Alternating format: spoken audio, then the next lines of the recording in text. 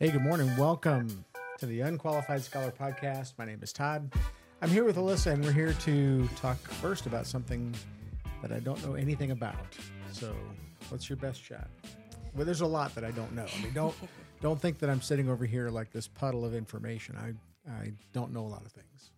Well, we're going to keep on the Greek gods trend. Oh, okay. I did read some Wikipedia stuff. Yeah. Last week.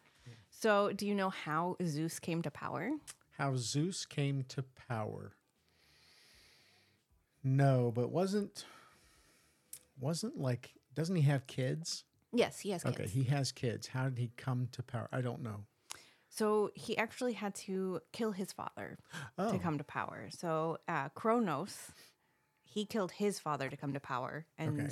so then he knew that that could happen to him. Mm. So, when Kronos and his wife were having kids, he would eat each of the kids. Oh.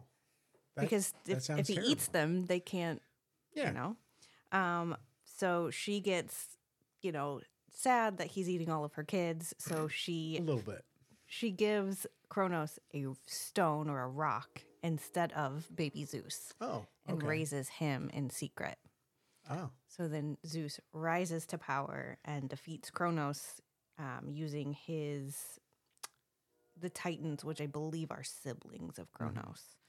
So Kronos was given a rock instead of a child, and he didn't know the difference. Correct. Sorry. Titans were on Kronos' side. Oh, okay. It was Zeus All right. against the Titans. Zeus against the Titans. They sound very human, right? Like they sound like Titans? no, the whole Greek god and goddess thing Yes. like sounds very human. They you know? have a lot of human aspects to them. So, like I don't know Greek gods and goddesses, but if you go back to the Old Testament and you get into the Epic of Gilgamesh and things, and people like some scholars will say that the Bible borrowed from these ancient myths, but there are really some profound differences between the God of the Bible and the gods of the ancient world. Mm-hmm. And one of the differences that you look for is how human are they, right? Yeah. They fight, they die. Where the God of the Bible, he is the absolute master of everything. He's in control. Mm-hmm. He does not have any needs. I think Lauren was talking Sunday about how her boys were in bed, talking back and forth about, what God needed and how God ate and everything. And it's like, well, they're trying to figure it out. They're little theologians. Right. One day they'll get it all straight, and that'll be great. But something I know a little bit about, we've been talking about in church anyway, we've been talking about spiritual strategies for better decision making. Mm-hmm. Can you think of a decision that you've made recently that was a big one? Well, I'm trying to decide if we send Jonah to school today was a pretty big. Yeah. So your little guy's had a fever and wasn't feeling real well. And, Oh, he was feeling fine. He just had a fever. yeah. Did he come up and punch me yesterday? Usually he does. I think it was just Fiona. Just Fiona, yeah. He had his tablet yesterday and was kind of gross. Yeah. Your assault children. They should come with a warning label. Little ninjas. Yeah, little ninjas. Yeah. Yeah, and that's a big decision, right? Because if he's okay, he should go. But especially we're at the beginning of the school year, right? So Right. if you take too many sick days, then all of a sudden you're out of sick days, and the truant officer comes to your house and says, You start getting the letters. "Where are you?" Yeah, we've gotten those letters. Did you know that your child missed? Well, they didn't really miss. My my younger son one day missed the bus, and he said, "Dad, you have to take me to school." I was like, "No, the bus isn't here yet. You have a few minutes." But, and I said, "You can argue with me, or you can get dressed." He was putting his pants on at the bus stop. Anyway, yeah. Decision making is the kind of thing that I think Christians, because we believe that God is in control, sometimes we want to find like the one thing that God wants me to do in this situation. Mm-hmm. Like, so with, your son being ill this morning or yesterday or this morning, or, not feeling well, having a fever, like, what is God's will for him going to school or not going to school? some people get really twisted up about that. Mhm. Like I would look at it and say, do the mom thing, right? You're the mom. You decide. You know the standards that the school has in place. Right. It's not really a spiritual decision, Mhm. right? I mean, it is in one sense, right? Because now you have the opportunity to invest in your son, to take care of him, Mhm. maybe to encourage him about, we use Proverbs with our grandson, right? So Okay. to encourage diligence, to encourage integrity. Mhm. So, now you have an opportunity where you can invest in him today. And I think that's great. Yeah. Or feed him ice cream and let him run around, which, I mean, that's the work of being a child. When we talked about this, we've talked about a couple different touch points in the Bible. We talked about Romans 12:2 that talks about renewing your mind. Mhm. And sometimes Christians feel like we should be zapped with information from God. Like God should just clearly make a picture in my mind so that I know how to make this subjective decision, Mhm. whether it's sending a child to school or making a big purchase, right? Mhm. How do I know before I make the decision that it's God's will? And that's really probably not the best model by which to make decisions, Yeah. because I think there's a lot of things that God, who has given us minds and a community to help us, he has given us these things so that we can make decisions. Mhm. And we don't know the outcome. There's uncertainty, right? Well, there's the aspect of free will. He can't Yeah. make you make that decision. He has to present it to you. Wouldn't it be great if he did? Yes, it would make our lives a lot easier, but And I think, I've talked about the ice cream kid a number of times, I'm sure, but there was a kid in Bible college who dropped his ice cream. yeah. And he interpreted that to mean that God didn't want him to have the ice cream. Mhm. And I'm like, you're just clumsy, dude. Go get another scoop. Mhm. So when we talk about renewing our minds, it's not something that is an additional divine information that comes to us out of the blue or in some subjective way. Mhm. And so the best way that we can understand God's will for our lives is really through Scripture. Renewing your mind, when Paul talks about that in Romans, what he means is understand the letter that I've written you Mhm. so that you understand your new relationship to God and your new relationship to other Christians. Mhm. And from that understanding, make good choices. And some of those choices are hard, right? Because a lot of those choices involve things like humility. Mhm. And humility is probably like, it's another thing that we misunderstand, because humility is not like dragging yourself around and thinking, oh, woe is me, I am not worthy.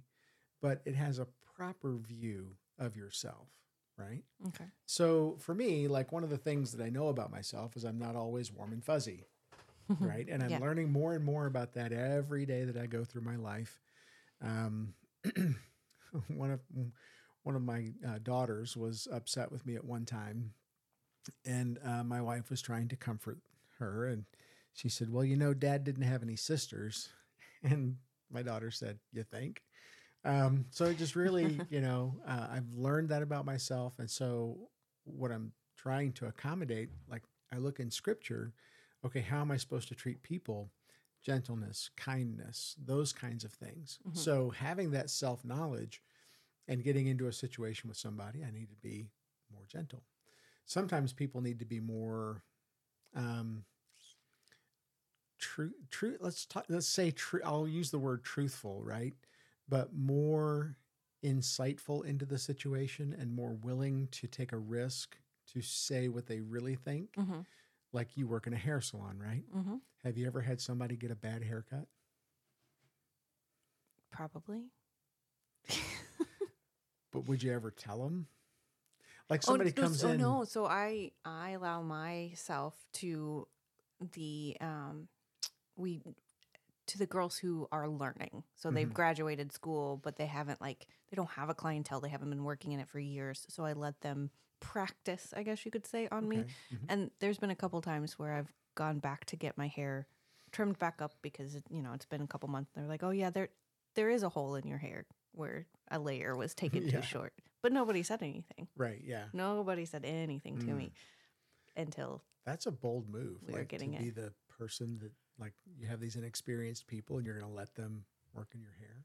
Yeah, it grows back. I can recolor it. Oh, wow. That's good for you. So I don't have any hair on my head, but I have a long beard, right? And I like what my new beard guy does. The old beard guy wasn't bad, but I like the new beard guy better. I didn't realize you needed a beard guy. Oh yeah, if you have a long beard, you have to have a beard guy. We don't have a lot of beards come into the spa. And I would come in and let somebody practice, but no. So sometimes we have to, and that's where, like in our series, some of the things we've talked about is renewing your mind. But then the second thing is check your ego, because so many different things get involved in our decision making process that are not rational; they're emotional. And so, when you go to buy a new car, what is the salesman trying to do?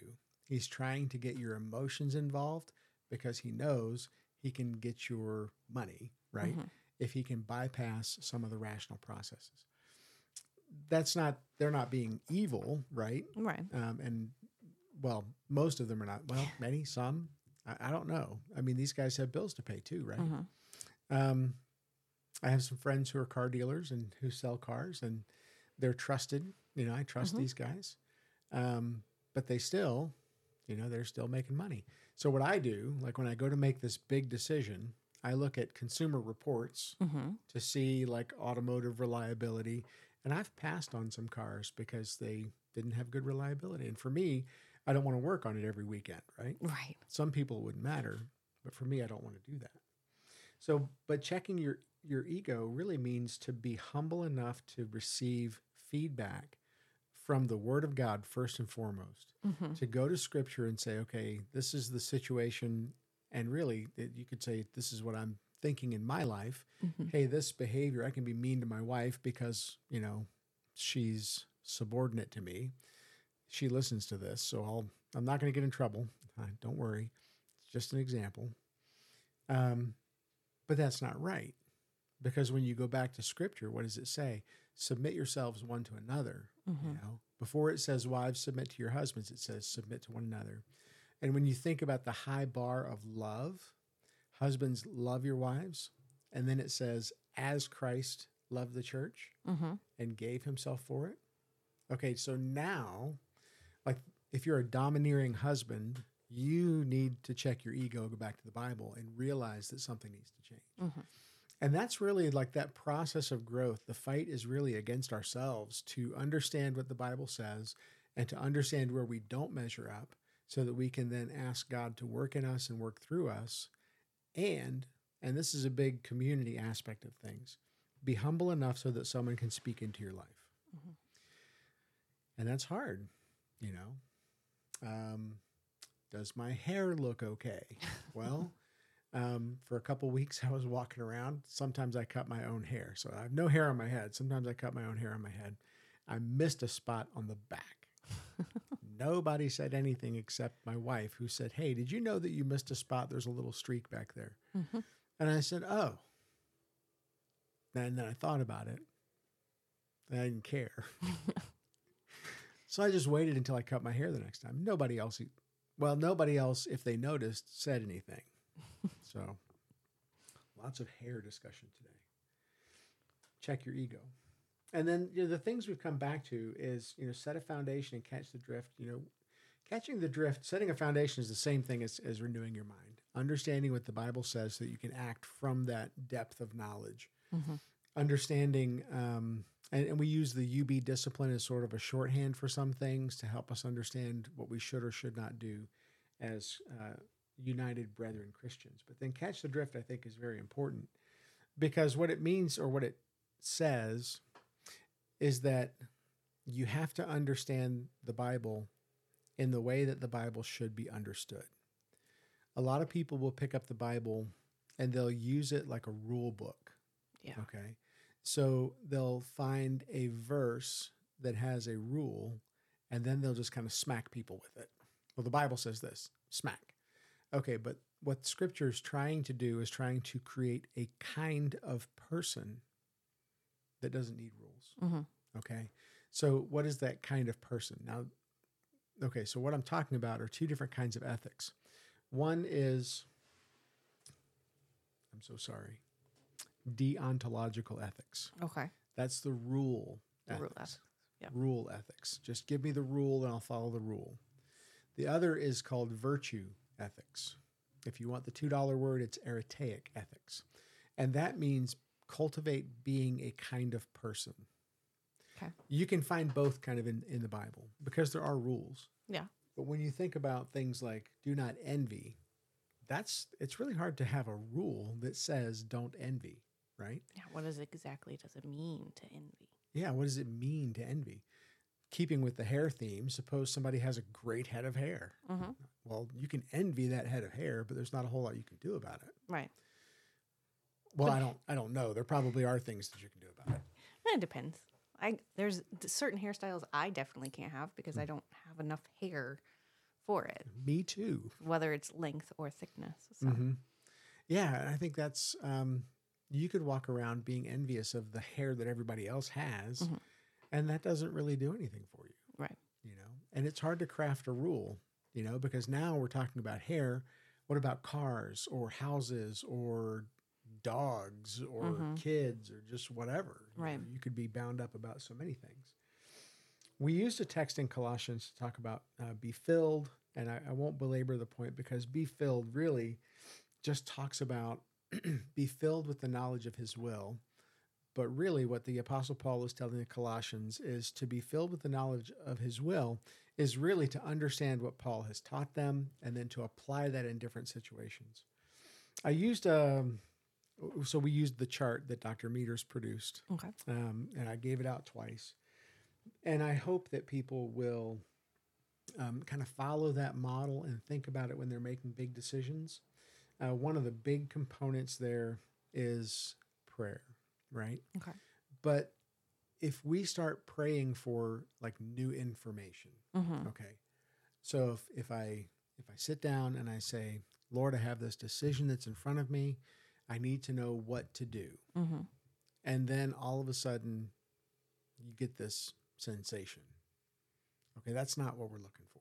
Okay. Because that would be kind of asking God for new revelation. And in our theological tradition, we believe that Scripture is closed. It's finished. Okay. There are no new books of the Bible to add to it. Correct. So there's not going to be a second Todd or a third Alyssa. You know, there's we're not going to add books of the Bible. And when someone comes to you and says, "Hey, I really feel like God wanted me to tell you this," and say, "Okay, let me think about that," and compare it to Scripture and pray about it. And what you're praying for is for God to give you a discerning wisdom, right? So that you can think about something and be wise about it. When my son Martin was a little boy, he was playing with Pokemon cards. And they're the devil. Actually, I don't think that they are. But someone, a well-intentioned Christian friend, we were on staff together, and he came to me and he said, "Hey, I see that your kid's playing with Pokemon cards. I don't think that's right." And I said, "Okay, thank you." He was the kind of guy who felt like he really needed to talk to people about things that they were doing wrong or things that had gone awry. Very wanted things in order. Great guy. Love him. So I took that information. I said, okay, let me pray about it. Let me think about it. Let me consult Scripture about it. Right. But I wasn't asking for some new information. Right. I wasn't asking God to give me a clear picture that Pokemon cards were okay or not okay. Okay. I wasn't asking for a dream. I wasn't asking for, 7 coin tosses to come up heads. None of those kind of things. Actually, if I was to do the coin toss thing and say, okay, Lord, if you give me 7 heads in a row, then that will be your answer. That's actually pagan divination. That's. What about the cloth out in the grass? Yeah, that's laying out a fleece. That is also paganism. When Gideon does that in the Bible, that is not a model for you and I to follow, okay? But we do. Christians do. Mm-hmm. You're not supposed to. Your prayer is for discerning wisdom. And so I prayed about it, and I consulted some friends, right? Okay. Not friends that will just tell me, oh, your hair looks great. Like that, not those friends. Not the yes people. Not the yes people. You go to the people who will tell you exactly what they think every time. Mm-hmm. So I talked to a couple friends, and I don't remember exactly, but I'm pretty sure that nobody was like, yep, it's the devil. And so I did not tell him he couldn't play with Pokemon cards, right? Mm-hmm. Believing that they would eventually fade and become a distant memory. But they have not. Well, Maybe for Martin. For him, they have. Yeah. For him, they have. And he's mostly okay. No, he's fine. He's actually doing really well. So he's not had any side effects from playing. No side effects. Side effects from other things, but no side effects from Pokemon cards. And that's where I think, there are probably places that you could go in the Bible that talk about things like divination or undue influences. And you could maybe see something in the Bible that says, don't be controlled by Pokemon cards. Mm-hmm. Don't be controlled by anything really.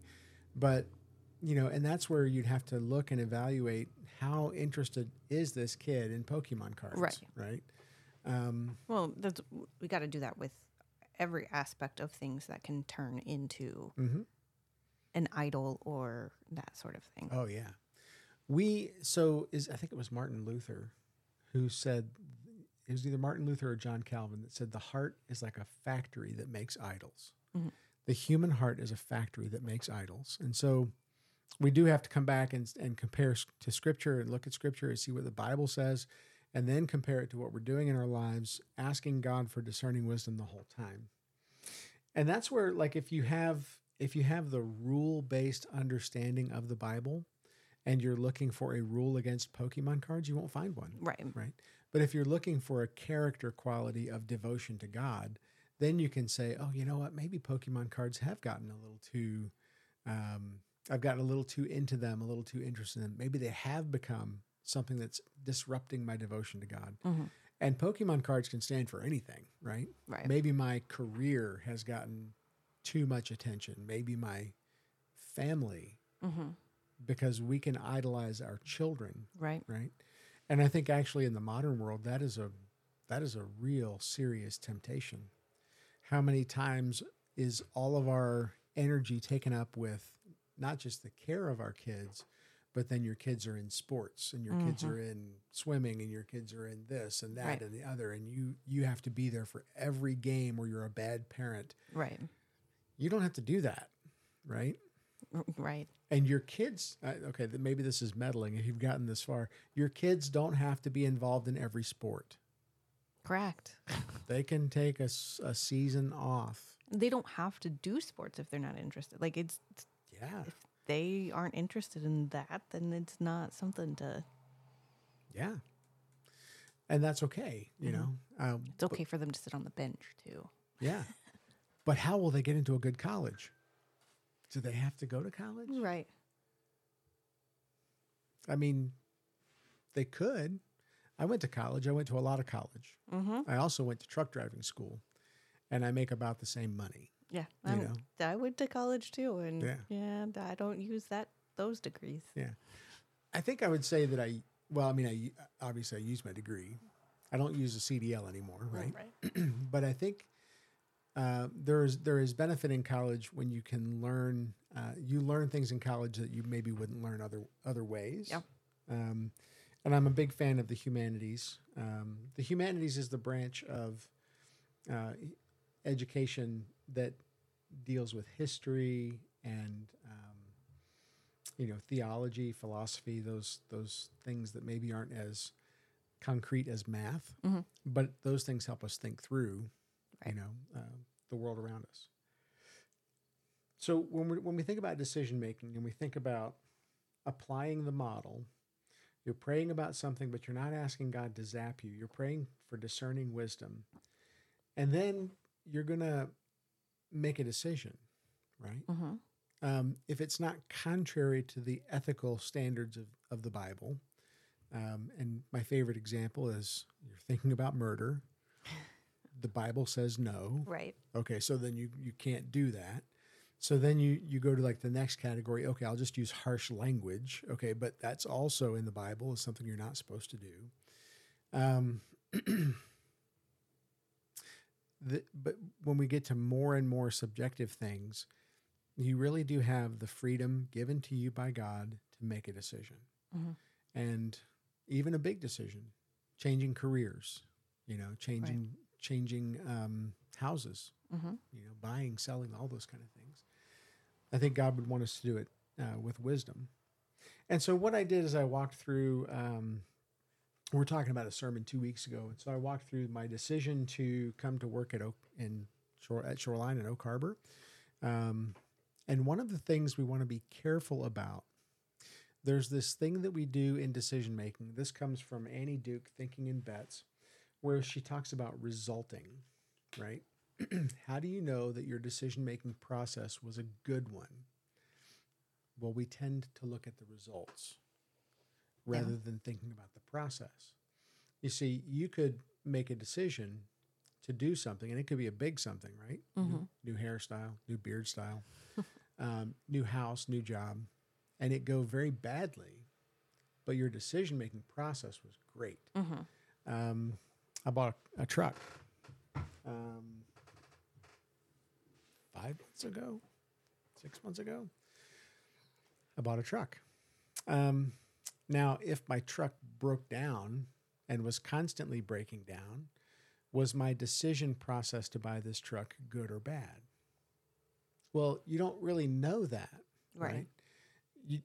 Because the result doesn't always dictate the quality of your decision-making process. There's also new information that comes between the decision making and where you are right now. Mm-hmm. Yeah. And so do you homeschool your kids or do you send them to public school? Yeah. We made that kind of a year-by-year decision. And we had, as our kids got older, we let them have a lot of input into those decisions. Mm-hmm. My younger son, Wendell, for him, it was all about how much time he spent at school. And he said, I can do this work in 3 or 4 hours at home. Why would I spend 7 hours at school? Mm-hmm. And he actually did great with homeschool because we let him do a lot of independent stuff and learning his own way. So he learned how to learn for himself and overcome a lot of disabilities. So now he knows he can figure it out. Thanks, YouTube. So as we make decisions, you kind of come back around to renewing your mind and thinking from the Bible out and knowing and believing that God gives you freedom to make choices. Mm-hmm. And so then make good choices. But when you make a choice and it goes well, you still have to go back and analyze your decision-making process. When it goes badly, you can still go back and say, no, I made the best decision I could at the time, right? Even though some bad things have happened. Right. We also do some stuff, and this is from The Coddling of the American Mind, where it talks about negative filtering. Mm-hmm. This is from a counseling technique called cognitive behavioral therapy. And in CBT, we do negative filtering where bad things have an outsized influence on our minds. Okay. So if something goes badly, my truck broke down. Okay, let's say I bought this truck. My truck broke down. Oh, Fords are garbage. All right. Well, that's not true, right? Right. It's just this one that I bought broke down. Now, is it a normal kind of a breakdown or is it something extreme? Right. Right. So like there's questions to ask in all these things because your decision-making process could have been great. You just had that one car that was, built on a Wednesday, by a guy who didn't called in sick that day. Mm-hmm. So one of the things that I wanted to do in this series on decision making is really like help people have the freedom to make decisions and the freedom to not be bound up by some form of divination, right? So that we're not flipping the coin or rolling the dice or trying to come to some understanding of decision-making that is contrary to Scripture. Okay. And that's where you can hit the button. I think I'm done. I should probably edit that, right? I think I'm done. I'm done talking for now. What are you deciding? Hey, if you're deciding something and you need somebody to give you some thoughts and some honest feedback, I would do that.